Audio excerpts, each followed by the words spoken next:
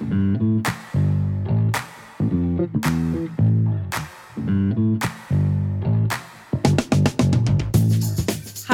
you're listening to the OmniTalk Fast Five, brought to you in partnership with Microsoft, the A&M Consumer and Retail Group, Takeoff, and Sezzle. The OmniTalk Fast Five podcast is the podcast that we hope makes you feel a little smarter, but most importantly, Chris, a little happier each week too. It's my favorite part every week. Today is February 10th. I am your host, Ann Mazinga. And I'm Chris Walton. Finally back in the studio together. Yes. And we are here once again to discuss all the top headlines making waves in the world of omnichannel retailing this week. Chris, I got to kick us off right away with a retraction. I'm very disappointed in this, actually. I know. Yeah. We made a mistake last week. Yes, we did, especially for you, the grammar police. Mhm. Lee Sherwood Esmond, loyal listener, brought to our attention that we incorrectly used the state abbreviation for Alaska instead of Arkansas when we were talking about the Walmart store the new test store they're doing there. So Chris, do you have a few words you'd like to say? Yes, I do. To the audience? First, I want to apologize to the audience for those listening. I mistakenly used the abbreviation AK. It's 100% my fault. It's AR. Yes, I was the editor in charge of proofing that. And, unfortunately, I just can't find good abbreviation help these days. And there's labor shortages and supply chain issues in state abbreviations right now. There really is. But Ann, I'm going to put you on the spot here too, because it's not that easy of a task actually to know all the abbreviations. Sure. So real quickly, what is the abbreviation for the state of Iowa? IA. Okay, maybe it is easy. All right. I worked in news for a while, Chris. That was something we had to make sure we got right. All right. Well, let's get to the news this week. In today's Fast Five, we've got headlines from Aldi, Starbucks, more instant delivery headlines, and we're going to end with a discussion on ghost kitchens at malls, particularly Simon Properties malls. But first, we're going to take off with Domino's Pizza stealing the top spot this week. Oh, yes. All right. So headline number one, according to Fox Business and the Associated Press, Domino's is offering a $3 tip to customers who are willing to come in and pick up their own pizza. So the program will run until May 22nd, and here is how it works. So online carryout customers are eligible to receive a $3 coupon for a future carryout order placed in the following week. And the move comes just in time for Super Bowl. Now, Chris, I tried this out last night. I saw that. But I would like to hear your thoughts before I give the audience my opinion on this. I'm going to make this really quick because I saw that you put that video of your experience online last night. Yes. When I woke up this morning, it was the first thing in my feed. And I was like, ooh, this is spicy. I like it. It's like pepperoni in my feed. All right. I think it's another brilliant move for Domino's, quite honestly. I think it speaks to two things. One, delivery is still the more expensive option for the operator. And so this just calls attention to the fact that they're trying to defray their operating costs by having customers come in and pick up the order and quote tipping them for doing so. Even for somebody like Domino's, who's been doing this for their entire existence. Right. Yeah. It's a great point. Yep. And then the second point, which we've already talked about actually on this podcast, is there's still a labor shortage out there. So Domino's, in my opinion, is smartly, trying to put the marketing handle of this is a tip onto the whole experience to incent the repeat. That's the cool part of it too. They're incenting a repeat trial. Mm-hmm. They're going to run the test for a few months. They've coincided with Super Bowl. They're going to understand how much it works, how much the consumer responds to it. It's just pure brilliance in my mind. But what do you think? You tried it out. You're not there, really. I wanted to be there so much so that I was like, listen, family, I made dinner, but we're scrapping it. We're going to try this Domino's pizza thing tonight. Okay, here's my issue with this. Okay. I like the idea in theory. I think it's really smart, but I am concerned that this is going to get killed because customers are going to be dissatisfied with it before it has the real opportunity to grow and become a really good. So is it an execution problem or what? Total execution problem. So good idea, but bad execution. Domino's Pizza is still too affordable a pizza that $3 is not an incentive enough for me to get out of the house, go drive to my carryout, pick it up and leave it, especially because you have to use that coupon within not even within the week. My issue with this is Domino's, you are immediately seeing the benefit of me coming to pick up the pizza. I should be incentivized as the customer immediately by getting that $3 off. And that's the problem for me. So I agree with that. Actually, I'm glad you brought that up because that was the one thing I was curious about when I read the fine print of this, which I think is important. That's why we do what we do. Yep. Is that the whole fact that I had to use it again next week kind of bothered me. Like, totally, I'm doing the work to defray your operating costs. Yep. And you're penalizing me and making me wait a week. And you're saying that pissed you off because that made it not worth it for you. Totally. It makes the whole problem or the whole program, I think, not worth it for me. It's just at the end of the day, it's just another crappy coupon that you get in the mail or, you know, in the local newspaper that's really not benefiting me. And especially when you're paying such a low price for the pizza already, like I don't think it's enough of an issue. Plus, I think, you know, Domino's should take some time to really perfect how this is going to happen. Even the store operations, when I went to go pick it up, it still wasn't ready when I got there. Like, it's just not a convenient customer experience. And I think that it really could be. I wish they'd take the time, especially now when I know the customer is not just experiencing labor shortages and supply chain issues at Domino's. It's everywhere. So I think take the time now to really build this into a program that could be really successful, giving customers the opportunity to have this pizza option, you know, picked up on their schedule. I love it. That's the first negative thing I think we've ever said in the history of this show on Domino's too. And kudos to you for doing it, putting it out on social media. Check out Ant's feed on LinkedIn and Mazinga. I'm sure you guys all know that, but check it out on LinkedIn because it's cool. It's cool to see. All right. Do I have a second identity or something on LinkedIn? Who knows? Oh, we all do. And headline number 2, according to Grocery Dive, Aldi announced on Tuesday that it will open approximately 150 U.S. stores and that it also plans to expand its curbside pickup to 300 additional stores this year. Aldi said that it is particularly focused on building up the Gulf Coast, and it is set to open its first store in Louisiana. It's 38th state. Yes. I might have to go check that out at the end of the month. Oh, yeah. When I take the fam down to Mardi Gras. Did I sound Minnesotan there? You did, Jeez. yeah. Oh, yeah. Let's go down to Mardi Gras this year, Ann. And they also have 20 more stores planned in the region by the end of the year. The announcement also, it should be noted, Ann, this is important, continues all these momentum of becoming the 3rd largest grocery retailer by store count by the end of this year, 2022. Dang. And I have a feeling you think this is a big story. Oh, I do. Why is that? Well, okay. Number one, Aldi, it's on par to be the 3rd largest store. It already ranks 6th overall in the dunnhumby grocery study that he did, the retailer preferred index. Damn, you just dropped dunnhumby again? I did drop dunnhumby. You're bringing it today. Okay. It reminded me though of something that Jonathan Sharp said a couple of weeks ago when we were talking about Aldi expanding their checkout free retail stores. And he said, if Aldi's already beating their competitors on price, and now they go hard on convenience, which they are in this case of expanding curbside pickup, they are, you know, putting themselves in a really solid position against those other competitors in the grocery space, and especially against Amazon and what we're seeing with the continued growth of the Amazon Fresh stores and traffic to those stores. But what are your thoughts? Yeah, no, I 100% agree with you. I think some of the angles that you talked about are really, really important. The two things that stuck out to me are, one is, like you said, the expansion of curbside pickup. Mm-hmm. The angle I would put on top of what you said, though, is that if you think about curbside pickup, it's actually a pretty big departure from all these traditional Spartan-like service model, which it's an important note for Costco particularly. And also I'm saying that as a deliberate shot to Costco to say, like, look, Aldi thinks this is a big deal. They're expanding it, you know, pretty heavily here. Right. So Costco kind of let's get moving on this thing a little bit. Like, if they can do it, you can do it kind of thing. Right. And then the other thing is, I say 150 stores. This is more a subtle point, but it gets back to what you were talking about with Jonathan in his comment.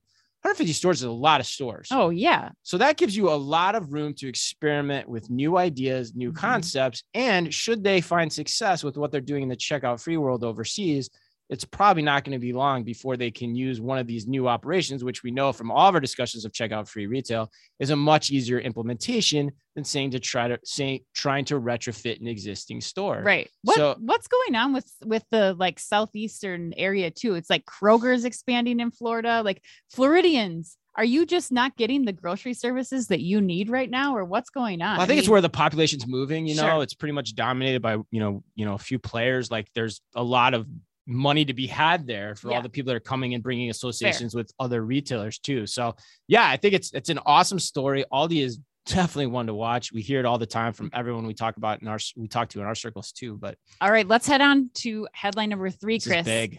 So headline number 3 is that Dave Jameson at HuffPost is reporting that Starbucks may have fired several workers in Memphis, Tennessee, who are part of the growing unionization effort surrounding the company. Now, listeners, pay close attention because there's a lot of detail here. So first, the Starbucks Workers United said on Tuesday on Twitter that the company had canned, quote, virtually the entire union leadership in Memphis, end quote, calling it a case of retaliation for their union support. Now, Reggie Borges, who is the Starbucks spokesperson, replied saying that the company did not fire workers for organizing, but instead for violating safety and security protocols. He said that those were that the workers opened the locked store after close of business without permission and let non-employees in. So now we have Richard Bensinger, who's a longtime organizer involved in the Starbucks unionization campaign, said on Twitter that the workers were fired for, quote, talking to local TV reporters in the store, end quote. Yeah. One more thing. So it gets saucier even more. This is like a retail, like telenovela. Yeah, this is crazy. So then Nikki Taylor, a shift supervisor at the store, said in a statement through the union that she was, quote, fired by Starbucks today for policies that I've never heard of before, end quote. She also called the firing a, quote, clear attempt by Starbucks to retaliate, end quote. Now, Chris, as if this headline wasn't heady enough, this is also where A&M is going to put you on the spot, Chris.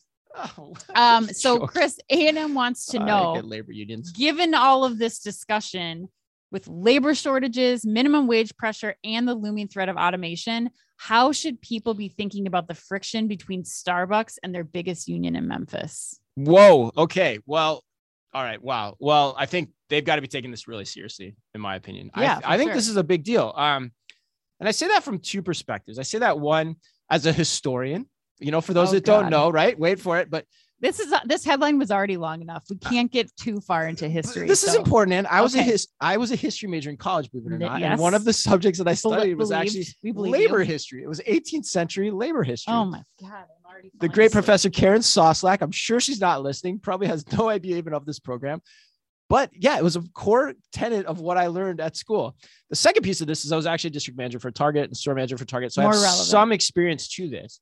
And so I can see both sides of the argument that Starbucks is saying, because if what Starbucks is saying is true, that's definitely grounds for firing people, because that's probably outside the policy and it's probably written somewhere. Whether it's explicitly stated in the training is another thing. But at the end of the day, what I think this speaks to, and A&M gets to it in their question, is there's a lot going on right now. You've got being a frontline worker at a retail operation is not a job that people are wanting to do as much anymore. Hence, there's a labor shortage. And meanwhile, in the backdrop, all the HQ headquarters fat cats, and I call them that particularly for a reason, are reaping the benefits of all the work they're doing day in and day out. You look at, all the stories in the media of just the earnings that these companies are bringing home, the stock prices, bonuses. They're getting rewarded on the backs of these workers' efforts. And I think the workers that are still there who haven't gone and resigned through the Great Resignation are saying to the world, like, we want some of that back. And I think they have every right to try to claw that back and to take the steps to do that. And so I think where there's smoke, there's fire. And I bring up the historical analogy because it feels a little like what's happening now to me is what happened after the dawn of the Industrial Revolution with the railroads. The railroads, the oil companies, they got fat. They pissed off the workers, and the workers united. And that gave us the labor union movement that we still have today. And so I think that's now happening with tech. And I think it's quite likely, given the continued proliferation of tech with automation, that you're going to see more and more of this. We've seen it at Starbucks in Buffalo, in addition to Memphis, Alabama, and unionization efforts with Amazon in their warehouses. It's going to keep happening. And so I think retailers need to be more cognizant of this than ever before. That's my take on it. And Chris Walton will be available on a PBS Frontline special tonight on the labor shortages of 1800 and how the railroad workers unionized. There'll probably be an article comparing it. If I had time, I'd probably go into very explicit ties of the two things. But well, not to make light of this, because I think you're right, Chris. You do bring up some really good points about pandemic employees and really, justifying their request for safer working environments and higher pay, which is what they're being asked to do, especially when the jobs that they're faced with are not just the typical tasks of running and operating as a Starbucks barista here, but enforcing mask mandates, dealing with confrontational customers because of those kinds of things. Like, there's a lot going on, especially from the last year. However, I'm going to pull out the part where A&M is talking about investment in automation to do these jobs, because I do think that we're going to start to see retailers investing more heavily, especially in the QSR space, in automation to do some of these jobs, and probably having fewer employees in the store. We saw this when we went to Amazon and Starbucks in New York, 100%. where, you know, the woman who used to run this high volume, you know, Queens Starbucks is now running the Amazon Starbucks experiences, which is highly automated. And she said, you know, like, we have fewer people here. My job is still to greet the customers, but it's not about, you know, taking orders, making coffee. It's just, you know, making sure that people know how to use the store. And that doesn't require, you know, 16 people on staff. So I do think we're going to start to see, you know, a change in the role of the associate in store, probably getting higher pay because of the higher touch points that they're having with customers, but fewer employees in that environment. So that's an awesome point, but it actually makes me think that the problem will become even more pronounced. Really? Yeah. Because if you start, you're right. The automatic solution the retailers are going to deploy is more automation. Mm-hmm. The workers that are left, which there still will be, yes, are going to get more frustrated. And on the backdrop of this week too, Amazon announces they're increasing their base cash compensation at their headquarters by double. Right. Double. And increasing the cost of Prime. So they have a lot of money coming. Right. And so like, yes. So yes, the workers, in my opinion, there's, for lack of a better way, to segue to the next story. And on this Starbucks story, there is trouble brewing. And oh my God. All right. And speaking of trouble, we also have trouble brewing in Instant Delivery City. I'm talking about trouble with a capital T. And this time, and it rhymes with B, as in bodega. According to CNBC, that was really, it's a Music Man reference. You don't know the Music Man? No, I don't. Oh my and God. That was a stretch. Oh, we got trouble. Listeners, please right stay here in with River us. City. Stop singing. It starts Chris. with T. It rhymes with P, God. and it starts with it stands for pool. Let's it stands go. for pool. All right. I don't think. All right. According to CNBC, some elected officials and small business leaders worried that delivery startups could eventually push out bodegas and corner stores. Critics are trying to use zoning rules to curb the growth of instant delivery firms and their dark stores throughout New York City. And do you think the bodegas and the local officials have a case here? I can understand what they're saying. I think it makes sense. You're hedging, though. I would be frustrated as a bodega provider because you got more competition in the space. But look, I don't think this is an either or situation. We're not talking about like Blockbuster and Netflix, where like all of the blockbusters are going to be completely obliterated and turned into like, you know, restaurants or something in the next 3 years. I think that convenience, as we know, does not always mean 15-minute or less delivery. It means getting something reliably on my own time. And I think that the bodegas will still serve a purpose in conjunction with these instant delivery providers. And I'm curious what people like. We hear a lot of complaints from the people, you know, in these neighborhoods that are rallying support around, you know, creating these special requirements for the instant delivery providers. But would you rather have a vacant storefront, or would you rather have a dark store? Like, you get some benefit of it. I guess that's my question. Like, what would you prefer in this age of, you know, lots of vacancies? Wow. See, I think I disagree with you on this. Okay. Yeah, I do. What are your thoughts? Well, I think one, I think you have to take this story really seriously. You're starting to see kerfuffles around this startup. You had also in the Netherlands this week, 2 cities, Amsterdam and Rotterdam, put moratoriums for an entire year on the building of any more dark stores for this same reason. Yes. They're concerned about it. The reason I say that I kind of disagree with you is, it's going back to what we said about the last story too, is Starbucks is like, I get your point about these are new businesses, but the people that are going to reap the benefits of that are the tech companies that are running automated facilities. Yes, they're saying they supply jobs. I agree. And yes, there will still be some bodegas around, but there's going to be a lot less over time. Yeah. And so the question, and here's the other wrinkle to this that I think is important that I was thinking about last week. What if the VCs are wrong? What if the VCs spend 10 years super funding this business to the point of, you know, 20, 30, $50 billion, sure, subsidizing the deliveries to the point where people just start using them because they're free, like has been claimed by the Wall Street Journal last year? That's going to suddenly impact a lot of bodegas over the next 5 to 10 years. And there's going to be a lot of people without jobs, and a lot of those are going to shut down, and that's going to have an impact. Now, the VCs could be right. In fact, I think they might be. And so either way, you know, you get to the same point to some degree here. Either they're right and they're gone, or they're wrong and takes a while to learn that they're wrong because you can't make money on it potentially. but along the wayside, there's a lot of collateral damage that happens. So I think there's a point to this story that people have to watch. There's something around the edges and nuance to this that has to be solved as we're coming to grips as a society with. There is a point, and I feel for the bodega owners because I know that they cannot compete with these instant delivery providers and the funding that they have. But I do still think that there is a purpose, and the good bodegas will survive. Like they're not going to go away. You still need the corner store. There are things that they're providing that the instant delivery providers are not able to provide in the same way. But that also doesn't mean that like they shouldn't continue to try to get better. Like we are evolving as a people, and your bodega has to evolve as a people too, to support the people in the neighborhood. So you're going more Darwinian than I am, which is more like, I think civic authorities need to look into what is the right way to create a soft landing spot for everyone involved. Sure, I do. But I also think that you're going to have to stay competitive. So all right. Well, we got political on this show, Ann. I know. Let's close it out with a non-political story about ghosts. All right. Yeah, ghosts. So headline number 5, according to Chain Store Age, Simon is opening up ghost kitchens at 2 of the malls that it operates. It's introducing a concept called Chris, Grab, Go, Eat, right, which is a new collaboration things I like to do with Ghost Kitchen Startup Kitchen United. So through the Grab, Go, Eat platform, customers at a select centers operated by Simon can order from multiple restaurants in a single transaction for in-mall pickup or home delivery.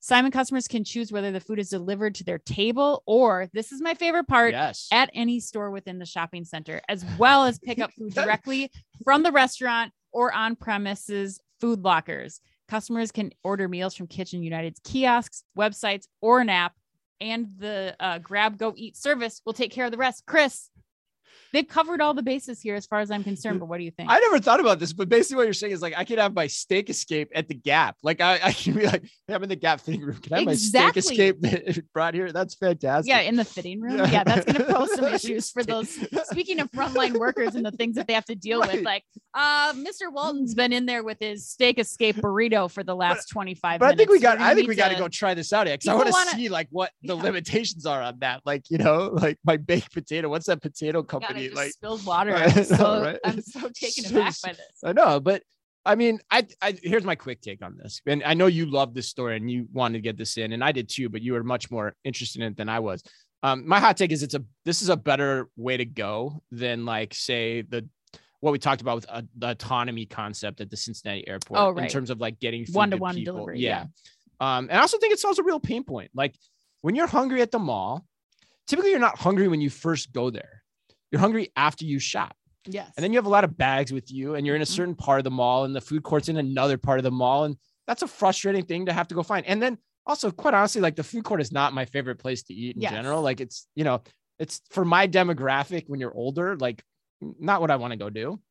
So I think, having the ability to deliver it anywhere I want is solving a pain point for me. Yes, absolutely. But what you thought, you love this. So I think this is awesome. It is giving the customer the ultimate convenience on their terms. I love the single order and checkout from like multiple restaurants. Being able to order from multiple restaurants, especially, I mean, you mentioned like the food courts of old. A lot of malls within the last couple of years have really stepped up their food offerings as a way to draw people into the mall. So I think that's going to be really cool, especially when you get more local providers entering into the food court spaces.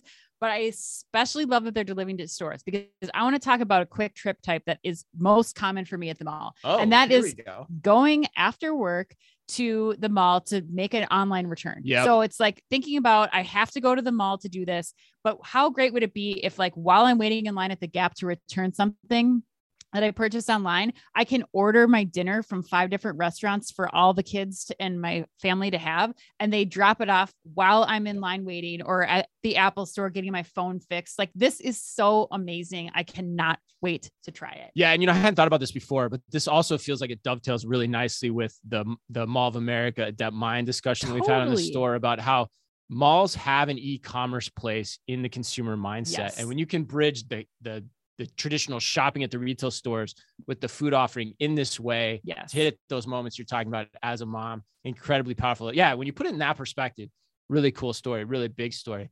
All right, Ann, this has been a fun show. I was singing the Music Man today. Like, I think we got to close this out with our best lightning round ever. Everybody is ready for this show to be over. Okay. Lightning round question number 1. Chris, no one is stealing hearts this Valentine's Day in Canada. Instead, people are stealing groceries. According to Canadian grocery stores throughout Canada have seen a significant rise in shoplifting in the past few months. Chris, what would you guess are the top 3 stolen items? In Canada? Yeah. I have no idea. Toques? I don't know. What's a toque? It's a hat. It's a Canadian word for hat, I think. Shout out to our friends, loyal Canadian listeners. God, Carl and Gary. I would say steaks, spices, and alcohol, hard liquor. What's the answer? Well, you're right with number 1. Meats. Really? Cheeses. Cheese. And over-the-counter medicines. Oh, over-the-counter medicines, right? That's not really grocery, though. I think I take. I just want to know, like, what's the aftermarket value of like saffron? I mean, what are people just stealing them? I figured it's super easy to steal and it's probably got a high resale value. Like that stuff's expensive. It can like quality spices. What is the black market for spice reselling? Or like idea. Meat and cheese is even worse. Like cheese, it was only in my armpit for 15 seconds. Yeah, the cheese thing is that's hard for me to get my head around. All right, Ann, similar type topic for me this week. CandyStore.com released its 14-year running annual survey of the top Valentine's Day candy by state. Okay. Minnesota's was a heart-shaped box of chocolates. And are you hoping Mr. Omni Talk gifts you a box of chocolates, or does your sassy sweet tooth prefer some other delectable sweet delight? Man, we are lame in Minnesota. Like, I know, how that's super basic. Lame. Yeah, right. Ugh. It's so dumb. No, I think Valentine's Day is dumb, and I don't want anything. You think it's dumb? Yeah. Wow. All right. Wait. I mean, way to punch this up, man. I love my husband year round. Okay, I'll say that. Oh, that's so sweet. All right. The next question. The CEO of Edgewell is forecasting a boom in demand for personal care products as we head into spring and people start returning to work. Chris, you've recently returned to the office and Valentine's Day is coming up. Is there any personal item you're going to have to start using again? And absolutely not. My body is. Are you sure? Yes, my body is. Triple check that. My body's a temple, Ann, and I've always treated it as such. All right, to close this out. This is the best one of all time. Shake Shack and DoorDash got together to launch a temporary dating site to help promote Shake Shack's new buffalo chicken sandwich that matches couples based on how spicy they like their chicken. And I'm curious where you fall on that scale. Are you Tennessee hot or just good old fashioned plain and extra crispy? Oh my God, you already know the answer to this one. Of course, Tennessee hot, obviously. If you say if I was dating again, if I don't like spice is something that you say, you are not my kind of partner. That's true. Yeah, right. Immediately eliminated. It's a good point. I wonder if that's how it works. That's fascinating. I don't like spice. I don't like spice. Yeah. On my chicken. All right. Happy birthday today to Elizabeth Banks, Laura Dern, and the woman who almost, emphasis on almost, made the recent Tom and Jerry movie watchable, Chloe Grace Moretz. Who's Chloe Grace Moretz playing that movie? She's like the young person that scams her way into a job at a hotel. Oh, yeah. Okay. Yep. You with me now? Yes. You've seen it too. Yes. And it's unfortunately entirely unwatchable. Yes. Colin Jost, not a good star turn for you. Better on the Amazon commercial with ScarJo. Yes, right. And remember, to close up this great show this week, if you can only read or listen to one retail blog in the business, make it Omni Talk. Our Fast Five podcast is the quickest, fastest rundown of all the week's top news, and our twice weekly newsletter tells you the top 5 things you need to know each day, and also features special content exclusive to us and just for you. And it fits all within the preview pane of your inbox. You can sign up today at www.omnitalk.blog. Thanks as always for listening in. Please remember to like and leave us a review wherever you happen to listen to your podcast or on YouTube. And of course, as always, be careful out there. The OmniTalk Fast 5 is a Microsoft-sponsored podcast. Microsoft Cloud for Retail connects your customers, your people, and your data across the shopper journey, delivering personalized experiences and operational excellence. And is also brought to you in association with the A&M Consumer and Retail Group. The A&M Consumer and Retail Group is a management consulting firm that tackles the most complex challenges and advances its clients, people, and communities toward their maximum potential. CRG brings the experience, tools, and operator-like pragmatism to help retailers and consumer products companies be on the right side of disruption. And Takeoff. Takeoff is transforming grocery by empowering grocers to thrive online. The key is micro-fulfillment, small robotic fulfillment centers that can be leveraged at a hyper-local scale. Takeoff also offers a robust software suite so grocers can seamlessly integrate the robotic solution into their existing businesses. To learn more, visit takeoff.com. And finally, Sezzle. Sezzle is an innovative buy now, pay later solution that allows shoppers to split purchases into 4 interest-free payments over 6 weeks. To learn more, visit Sezzle.com. Bye.